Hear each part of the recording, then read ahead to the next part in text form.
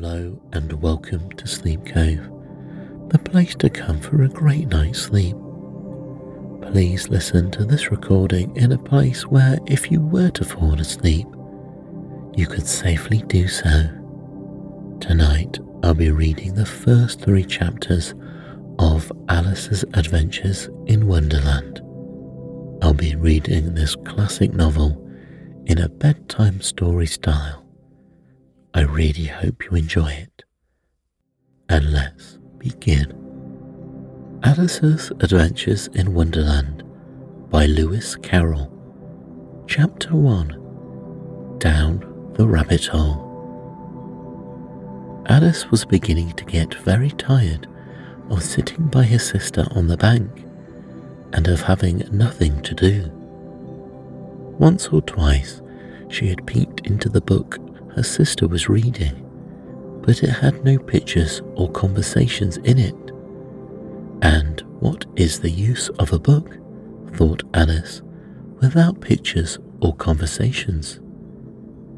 So she was considering in her own mind, as well as she could, for the hot day made her very sleepy and stupid, whether the pleasure of making a daisy chain would be worth the trouble of getting up and picking the daisies, when suddenly a white rabbit with pink eyes ran close by her.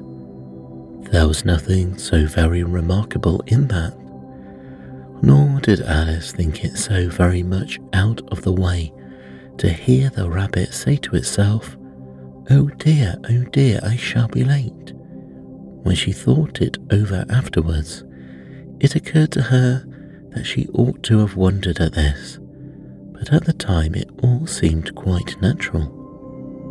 But when the rabbit actually took a watch out of its waistcoat pocket and looked at it, and then hurried on, Alice started to her feet, for it flashed across her mind that she had never before seen a rabbit with either a waistcoat pocket or a watch to take it out of, and burning with curiosity, she ran across the field after it, and fortunately was just in time to see it pop down a large rabbit hole under the hedge.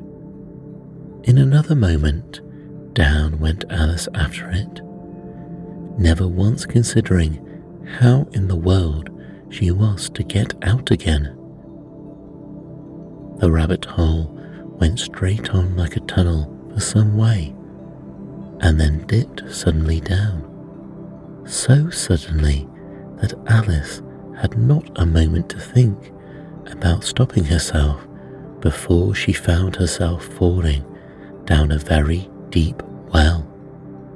Either the well was very deep, or she fell very slowly, for she had plenty of time as she went down to look about her and to wonder what was going to happen next. First, she tried to look down and make out what she was coming to, but it was too dark to see anything. Then she looked at the sides of the well and noticed that they were filled with cupboards and bookshelves. Here and there she saw maps and pictures hung upon pegs. She took down a jar from one of the shelves as she passed. It was labelled Orange Marmalade, but to her great disappointment, it was empty. She did not like to drop the jar for fear of killing somebody underneath, so managed to put it into one of the cupboards as she fell past it. Well, thought Alice to herself, after such a fall as this, I shall think nothing of tumbling downstairs. How brave they'll all think of me at home. Why, I wouldn't say anything about it, even if I fell off the top of the house, which was very likely true. Down, down, down, would the fall never come to an end? I wonder how many miles I've fallen by this time, she said aloud. I must be getting somewhere near the centre of the earth. Let me see. That would be 4,000 miles down, I think.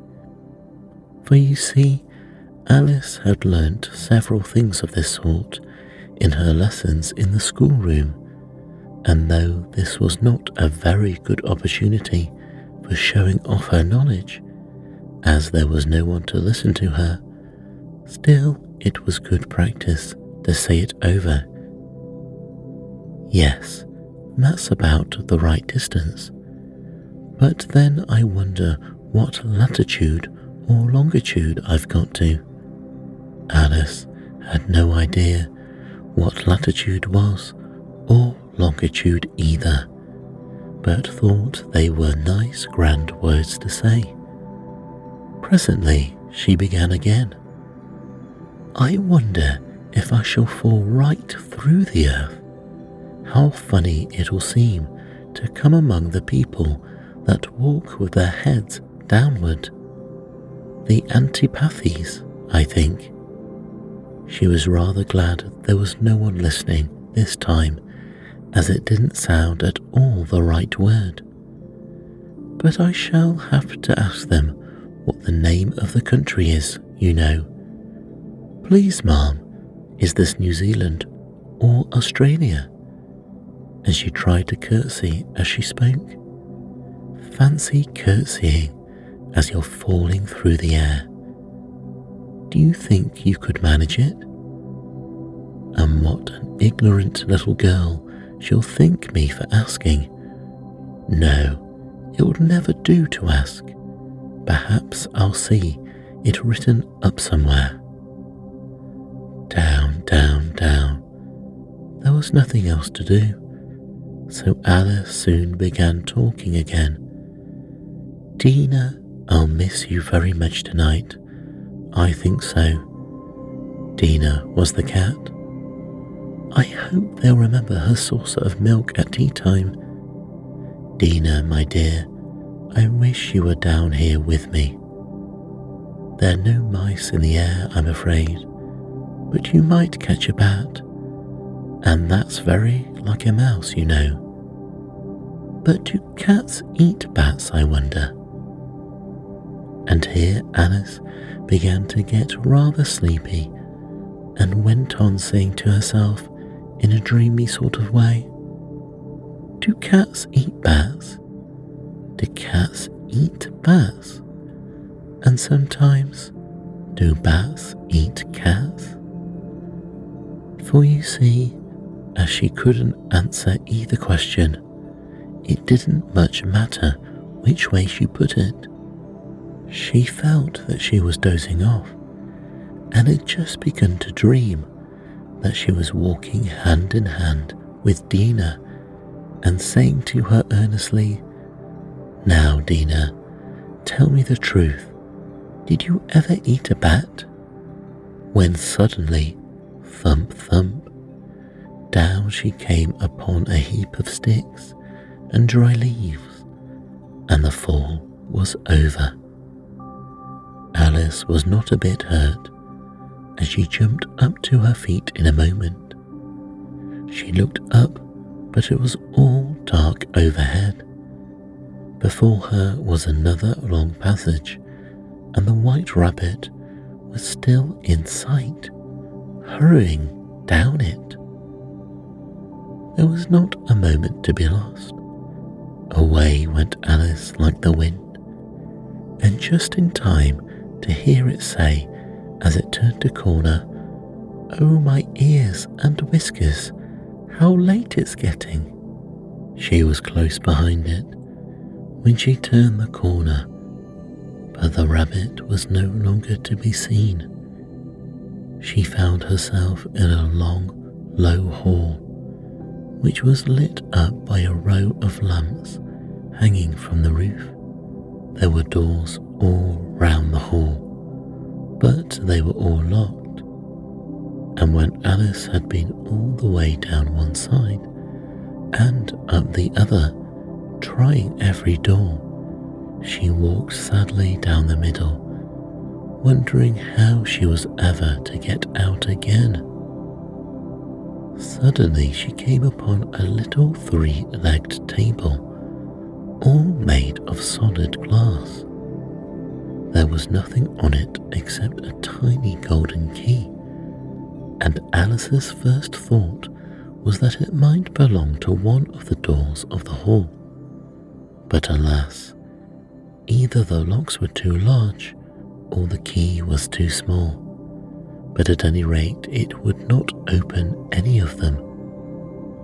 However, on the second time round, she came upon a low curtain she had noticed before, and behind it was a little door about 15 inches high.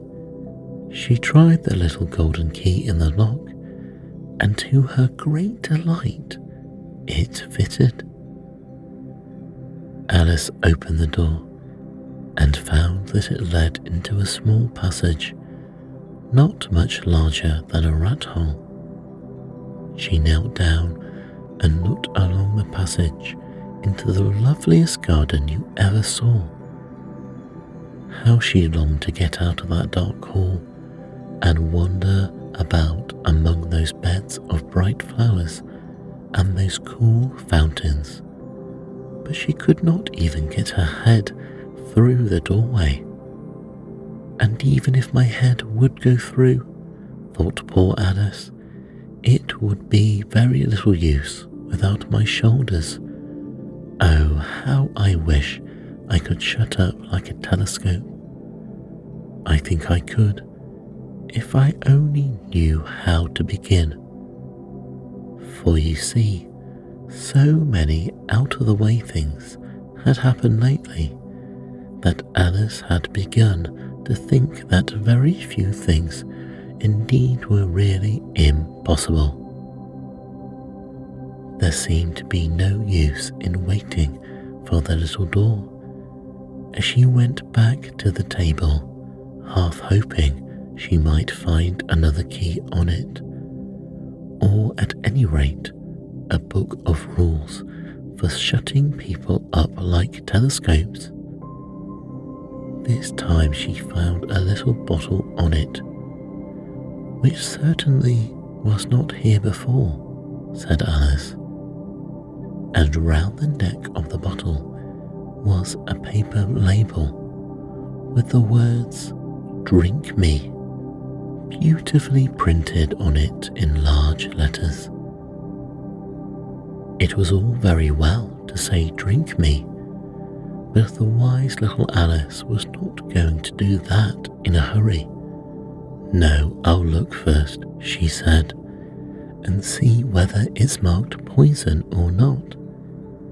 For she had read several nice little histories about children who had got burnt and eaten up by wild beasts and other unpleasant things, all because they would not remember the simple rules their friends had taught them, such as that a red-hot poker will burn you if you hold it too long, and that if you cut your finger very deeply with a knife, it usually bleeds.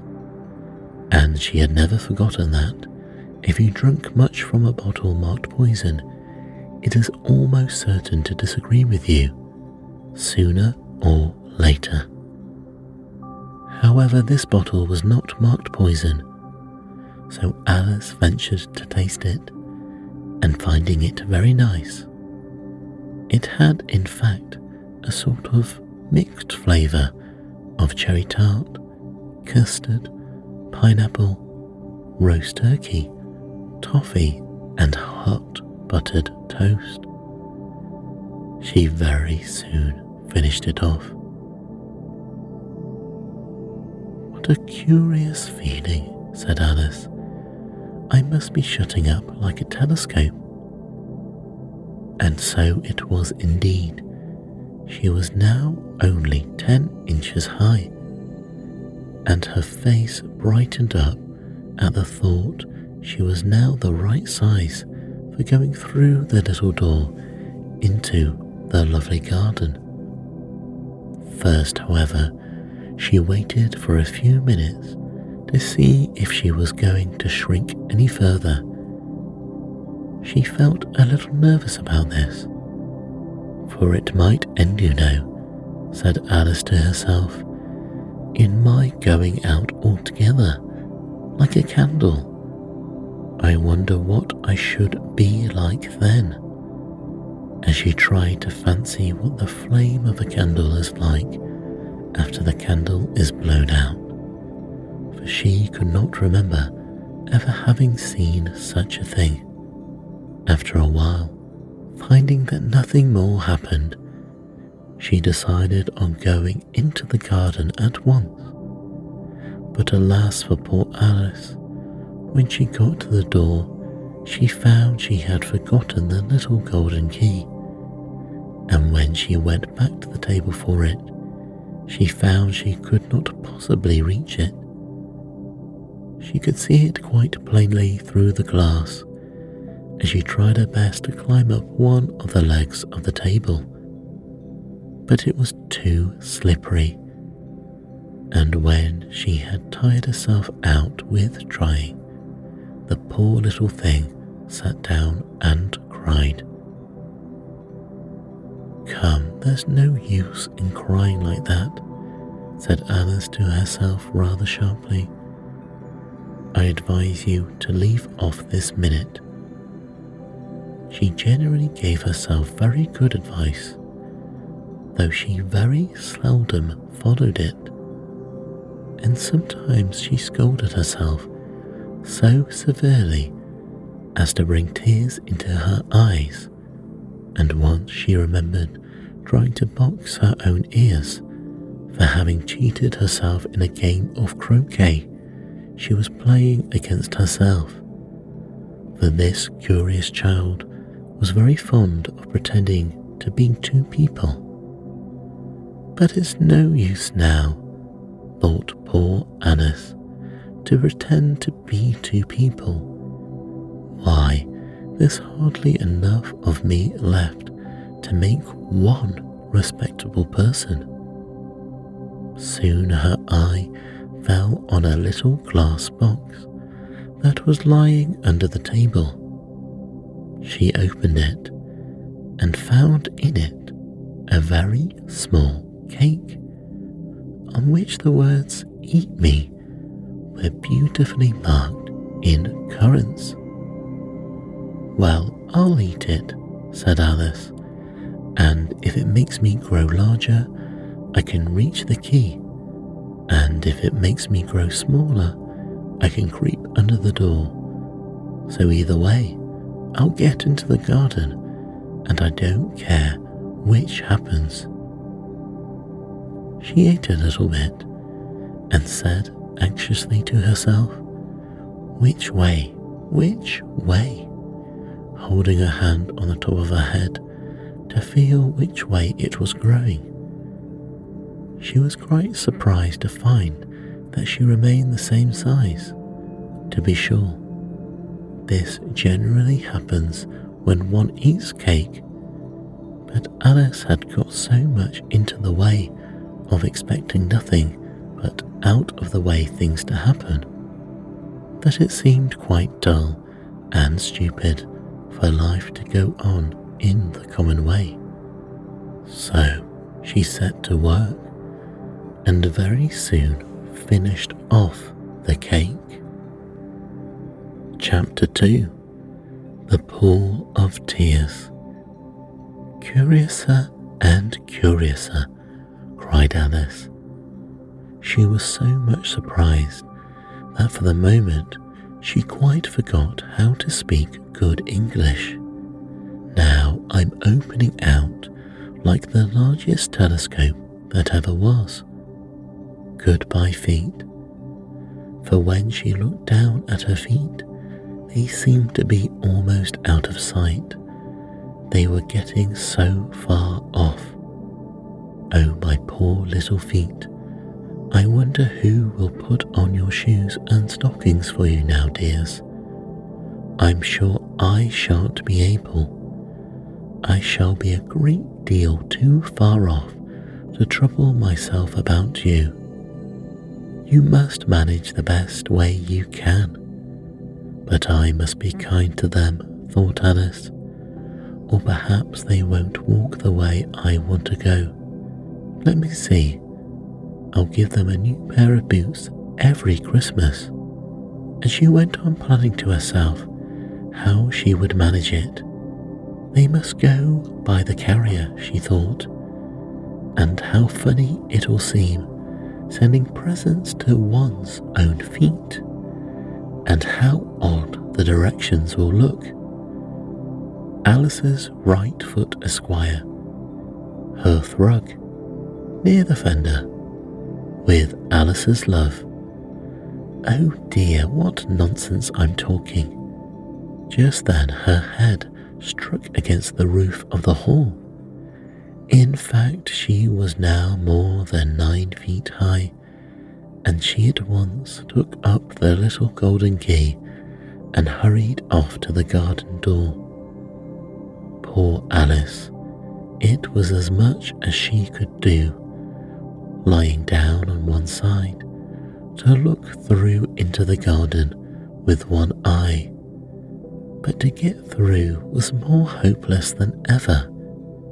She sat down and began to cry. You ought to be ashamed of yourself, said Alice. A great girl like you. She might well say this. To go on crying in this way. Stop this moment, I tell you. But she went on all the same, shedding gallons of tears until there was a large pool all round her, about 4 inches deep and reaching half down the hall. After a time, she heard a little pattering of feet in the distance, as she hastily dried her eyes to see what was coming. It was the White Rabbit returning, splendidly dressed, with a pair of white kid gloves in one hand and a large fan in the other. He came trotting along in a great hurry, muttering to himself as he came, Oh, the Duchess, oh, won't she be savage if I've kept her waiting?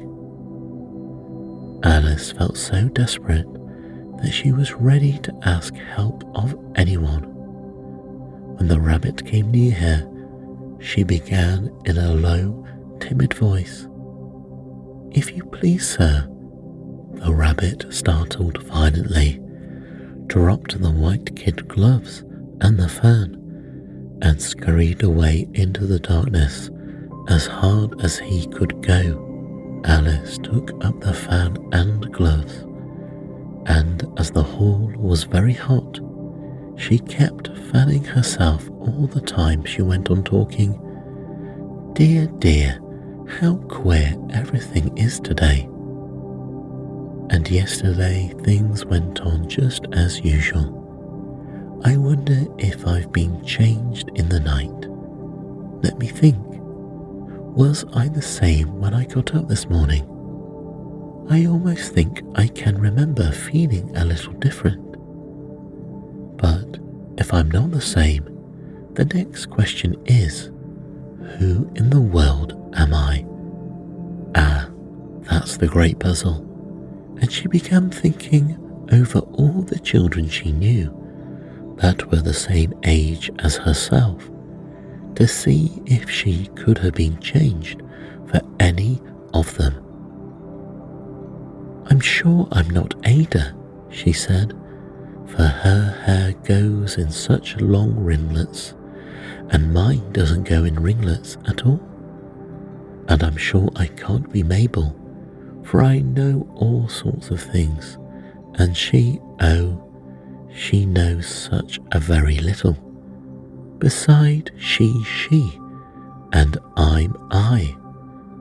And oh dear, how puzzling it all is.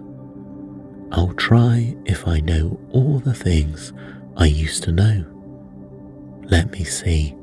4 times 5 is 12, and 4 times 6 is 13, and 4 times 7 is, oh dear. I shall never get to 20 at that rate. However, the multiplication table doesn't signify. Let's try geography. London is the capital of Paris, and Paris is the capital of Rome. And Rome... No, that's all wrong. I'm certain. I must have been changed for Mabel. I'll try and say, how doth the little... As she crossed her hands on her lap, as if she was saying lessons, and began to repeat it. But her voice sounded hoarse and strange, and the words did not come the same way as they used to do. How doth the little crocodile improve his shining tail, and pull the waters of the Nile on every golden scale? How cheerfully he seemed to grin, how neatly spread his claws, and welcome little fishes in with gently smiling jaws. I'm not sure those are not the right words, said poor Alice, and her eyes filled with tears again as she went on. I must be Mabel after all, and I shall have to go and live in that poky little house, and have next to no toys to play with, and oh, ever so many lessons to learn. No, I've made up my mind about it. If I'm Mabel, I'll stay down here. It'll be no use putting their heads down and saying, come up again, dear. I shall only look up and say, who am I then? Tell me that first, and then if I like being that person, I'll come up. If not, I'll stay down here till I'm somebody else. But oh dear, cried Alice, with a sudden burst of tears, I do wish they would put their heads down. I am so very tired of being all alone here. As she said this, she looked down at her hands and was surprised to see that she had put on one of the rabbit's little white kid gloves while she was talking. How can I have done that, she thought. I must be growing small again. She got up and went to the table to measure herself by it, and found that, as nearly as she could guess, she was now about 2 feet high, and was going on shrinking rapidly. She soon found out that the cause of this was the fan she was holding, as she dropped it hastily, just in time to avoid shrinking away altogether. That was a narrow escape, said Alice, a good deal frightened at the sudden change, but very glad to find herself still in existence. And now for the garden, and she ran with all the speed back to their little door. But alas, the little door was shut again, and the little golden key was lying on the glass table as before. And things are worse than ever, thought the poor child, for I never was so small as this before, never, and I declare it's too bad, that it is. As she said these words, her foot slipped, and in another moment, splash, she was up to her chin in salt water. Her first idea was that she had somehow fallen into the sea, and in that case, I can go back by railway, she said to herself. Alice had been to the seaside once in her life, and had come to the general conclusion that wherever you go to on the English coast, you find a number of bathing machines in the sea, some children digging in the sand with wooden spades, then a row of lodging houses, and behind them a railway station. However, she soon made out that she was in the pool of tears which she had wept when she was 9 feet high. "I wish I hadn't cried so much," said Alice as she swam about, trying to find her way out. "I shall be punished for it now, I suppose, by being drowned in my own tears. That will be a queer thing, to be sure. However, everything is queer today."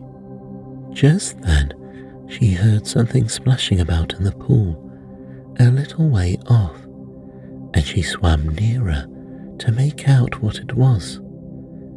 At first she thought it must be a walrus or hippopotamus, but then she remembered how small she was now, and she soon made out that it was only a mouse that had slipped in like herself. Would it be of any use now, thought Alice, to speak to this mouse? Everything is so out of the way down here that I should think very likely it can talk. At any rate, there's no harm in trying. So she began, "Oh, mouse, do you know the way out of this pool? I am very tired of swimming about here, oh mouse." Alice thought that this must be the right way of speaking to a mouse. She had never done such a thing before, but she had remembered having seen in her brother's Latin grammar, "A mouse of a mouse, to a mouse, oh mouse." The mouse looked at her rather inquisitively and seemed to her to wink with one of its little eyes, but it said nothing. "Perhaps it doesn't understand English," thought Alice. "I dare say it's a French mouse, come over with William the Conqueror." For, with all her knowledge of history, Alice had no very clear notion how long ago anything had happened. So she began again, "Où est ma chatte?" which was the first sentence in her French lesson book. The mouse gave such a sudden leap out of the water and seemed to quiver all over with fright. "Oh, I beg your pardon," cried Alice hastily, afraid that she had hurt the poor animal's feelings. "I quite forgot that you didn't like cats." "Not like cats?" cried the mouse in a shrill, passionate voice. "Would you like cats if you were me?" "Well, perhaps not," said Alice in a soothing tone. "Don't be angry about it. And yet I wish I could show you our cat, Dina. I think you would take a fancy to cats if you could only see her. She is such a dear, quiet thing." Alice went on half to herself as she swam lazily about in the pool. "And she sits purring so nicely by the fire, licking her paws and washing her face, and she is such a nice soft thing to nurse, and she's such a capital one for catching mice." "Oh, I beg your pardon," cried Alice again, for this time the mouse was bristling all over, and she felt certain it must be really offended. "We won't talk about her any more if you'd rather not." "We indeed," cried the mouse, who was trembling down to the end of his tail. "As if I would talk on such a subject. Our family always hated cats. Nasty, low, vulgar things. Don't let me hear that name again." "I won't indeed," said Alice, in a great hurry to change the subject of conversation. Are you fond of dogs? The mouse did not answer, so Alice went on eagerly. There is such a nice little dog near our house. I should like to show you. A little bright-eyed terrier, you know, with such a long curly brown hair. And it'll fetch things when you throw them, and it'll sit up and beg for its dinner, and all sorts of things. I can't remember half of them, but it belongs to a farmer, you know, and he says it's so useful, it's worth £100. He says it kills all the rats and... Oh dear, cried Alice in a sorrowful tone. I'm afraid I've offended it again, for the mouse was swimming away from her as hard as it could go, and making quite a commotion in the pool as it went. So she called softly after it, Mouse dear, do come back again, and we won't talk about cats or dogs either, if you don't like them. When the mouse heard this, it turned round and swam slowly back to her, its face quite pale with passion, Alice thought, and it said in a low, trembling voice, Let us get to the shore, and then I'll tell you my history, and you'll understand why it is I hate cats and dogs. It was high time to go, for the pool was getting quite crowded with the birds and animals that had fallen into it. There was a duck, a dodo, a lory and an eaglet, and several other curious creatures. Alice led the way, and the whole party swam to the shore. Chapter 3: A Caucus Race and a Long Tail. They were indeed a queer-looking party that assembled on the bank. The birds with draggled feathers, the animals with their fur clinging close to them, all dripping wet, cross, and uncomfortable. The first question, of course, was how to get dry again. They had a consultation about this, and after a few minutes, it seemed quite natural to Alice to find herself talking familiarly with them, as if she had known them all her life. Indeed, she had quite a long argument with the lory, who at last turned sulkily and would only say, I'm older than you and must know better, and this Alice would not allow without knowing how old it was, and as the lory positively refused to tell its age, there was no more to be said. At last the mouse, who seemed to be a person of authority among them, called out, Sit down, all of you, and listen to me. I'll soon make you dry enough. They all sat down at once, in a large ring, with the mouse in the middle. Alice kept her eyes anxiously fixed on it, for she felt sure she would catch a bad cold if she did not get dry very soon. Ahem, said the mouse, with an important air. Are you all ready? This is the driest thing I know. Silence all round, if you please. William the Conqueror, whose cause was favoured by the Pope, was soon submitted to by the English, who wanted leaders and had been of late much accustomed to usurpation and conquest.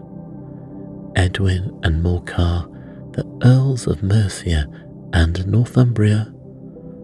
Oh, said the lory with a shiver. I beg your pardon, said the mouse, frowning, but very politely. Did you speak?" "Not I," said the Lory hastily. "I thought you did," said the Mouse. "I proceed. Edwin and Morcar, the Earls of Mercia and Northumbria, declared for him, and even Stigand, the patriotic Archbishop of Canterbury, found it advisable." "Found what?" said the Duck. "Found it," the Mouse replied rather crossly. "Of course you know what it means." "I know what it means well enough when I find a thing," said the Duck. "It's generally a frog or a worm. The question is, what did the Archbishop find?" The Mouse did not notice this question, but hurriedly went on. "Found it advisable to go with Edgar Atheling to meet William and offer him the crown. William's conduct at first was moderate, but the insolence of his Normans— How are you getting on now, my dear?" it continued, turning to Alice as it spoke. "As wet as ever," said Alice in a melancholy tone. "It doesn't seem to dry me at all." "In that case," said the Dodo solemnly, rising to its feet, "I move that the meeting adjourn for the immediate adoption of more energetic remedies." "Speak English," said the Eaglet. "I don't know the meaning of half those long words, and what's more, I don't believe you do either." And the Eaglet bent down its head to hide a smile. Some of the other birds tittered audibly. "What I was going to say," said the Dodo in an offended tone, "was that the best thing to get us dry would be a caucus race." "What is a caucus race?" said Alice. Not that she wanted much to know, but the Dodo had paused as if it thought that somebody ought to speak, and no one else deemed inclined to say anything. "Why," said the Dodo, "the best way to explain it is to do it. And as you might like to try the first thing yourself some winter day, I will tell you how the Dodo managed it. First, it marked out a racecourse in a sort of circle. The exact shape doesn't matter, it said, and then all the party were placed along the course, here and there. There was no 1, 2, 3 and away, but they began running when they liked, and left off when they liked, so that it was not easy to know when the race was over. However, when they had been running half an hour or so, and were quite dry again, the Dodo suddenly called out, "The race is over," and they all crowded round it, panting and asking, "But who has won?" This question the Dodo could not answer without a great deal of thought, and it sat for a long time with one finger pressed upon its forehead, the position in which you usually see Shakespeare in the pictures of him, while the rest waited in silence. At last the Dodo said, "Everybody has won, and all must have prizes." "But who is to give the prizes?" quite a chorus of voices asked. "Why, she, of course," said the Dodo, pointing to Alice with one finger, and the whole party at once crowded round her, calling out in a confused way, "Prizes! Prizes!" Alice had no idea what to do, and in despair she put her hand in her pocket and pulled out a box of comfits. Luckily the salt water had not got into it, and she handed them round as prizes. There was exactly one apiece, all round. But she must have a prize herself, you know, said the mouse. Of course, the Dodo replied very gravely. What else have you got in your pocket? He went on, turning to Alice. Only a thimble, said Alice sadly. Hand it over, said the Dodo. Then they all crowded round her once more, while the Dodo solemnly presented the thimble, saying, We beg your acceptance of this elegant thimble. And when it had finished this short speech, they all cheered.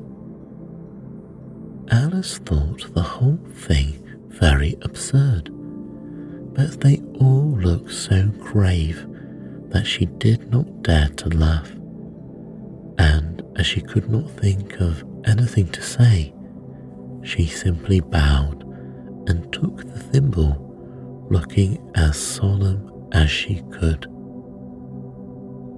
The next thing was to eat the comfits. This caused some noise and confusion, as the large birds complained that they could not taste theirs, and the small ones choked and had to be patted on the back. However, it was over at last, and they sat down again in a ring and begged the mouse to tell them something more. You promised to tell me your history, you know, said Alice, and why it is you hate C&D, she added in a whisper, half afraid that it would be offended again.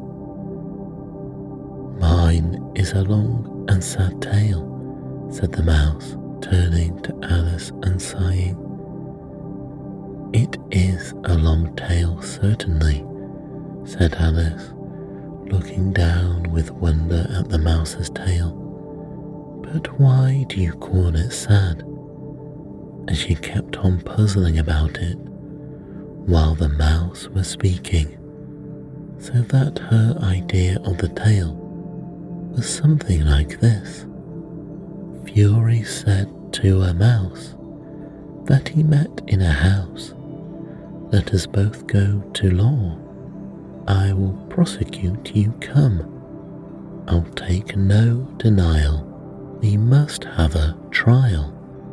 For really this morning I've nothing to do, said the mouse to the cur. Such a trial, dear sir, with no jury or judge, would be wasting our breath. I'll be judge, I'll be jury, said cunning old Fury. I'll try the whole course and condemn you to death. You are not attending, said the mouse to Alice severely. What are you thinking of?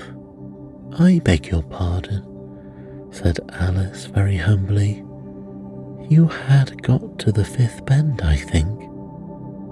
I had not, cried the mouse, sharply and very angrily.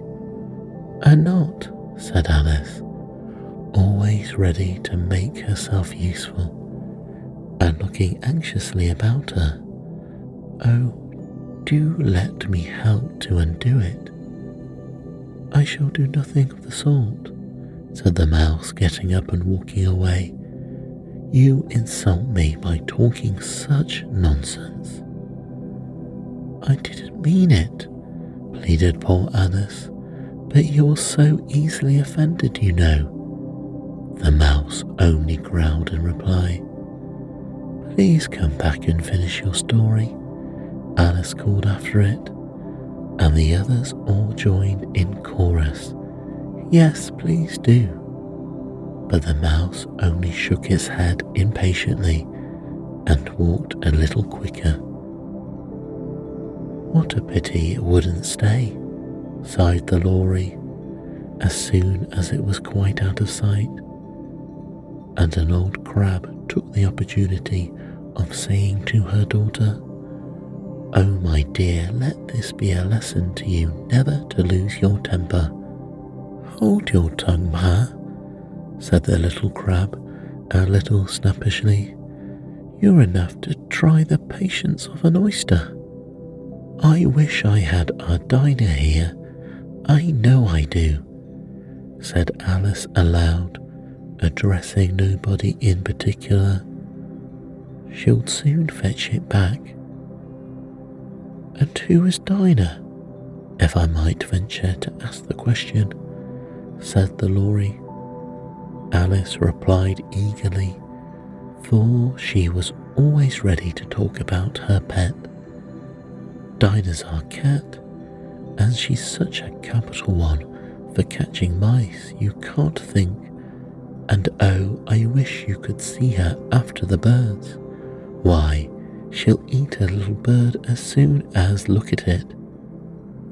This speech caused a remarkable sensation among the party. Some of the birds hurried off at once. One old magpie began wrapping itself up very carefully, remarking, I really must be getting home. The night air doesn't suit my throat. And a canary called out in a trembling voice to his children, Come away, my dears. It's high time you are all in bed.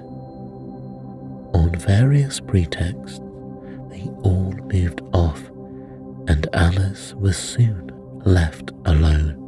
I wish I hadn't mentioned Dinah, she said to herself in a melancholy tone. Nobody seems to like her down here, and I'm sure she's the best cat in the world. Oh, my dear Dinah, I wonder if I shall ever see you any more. And here poor Alice began to cry again, for she felt very lonely and low-spirited. In a little while, however, she again heard a little pattering of footsteps in the distance, and she looked up eagerly, half hoping that the mouse had changed his mind and was coming back to finish his story.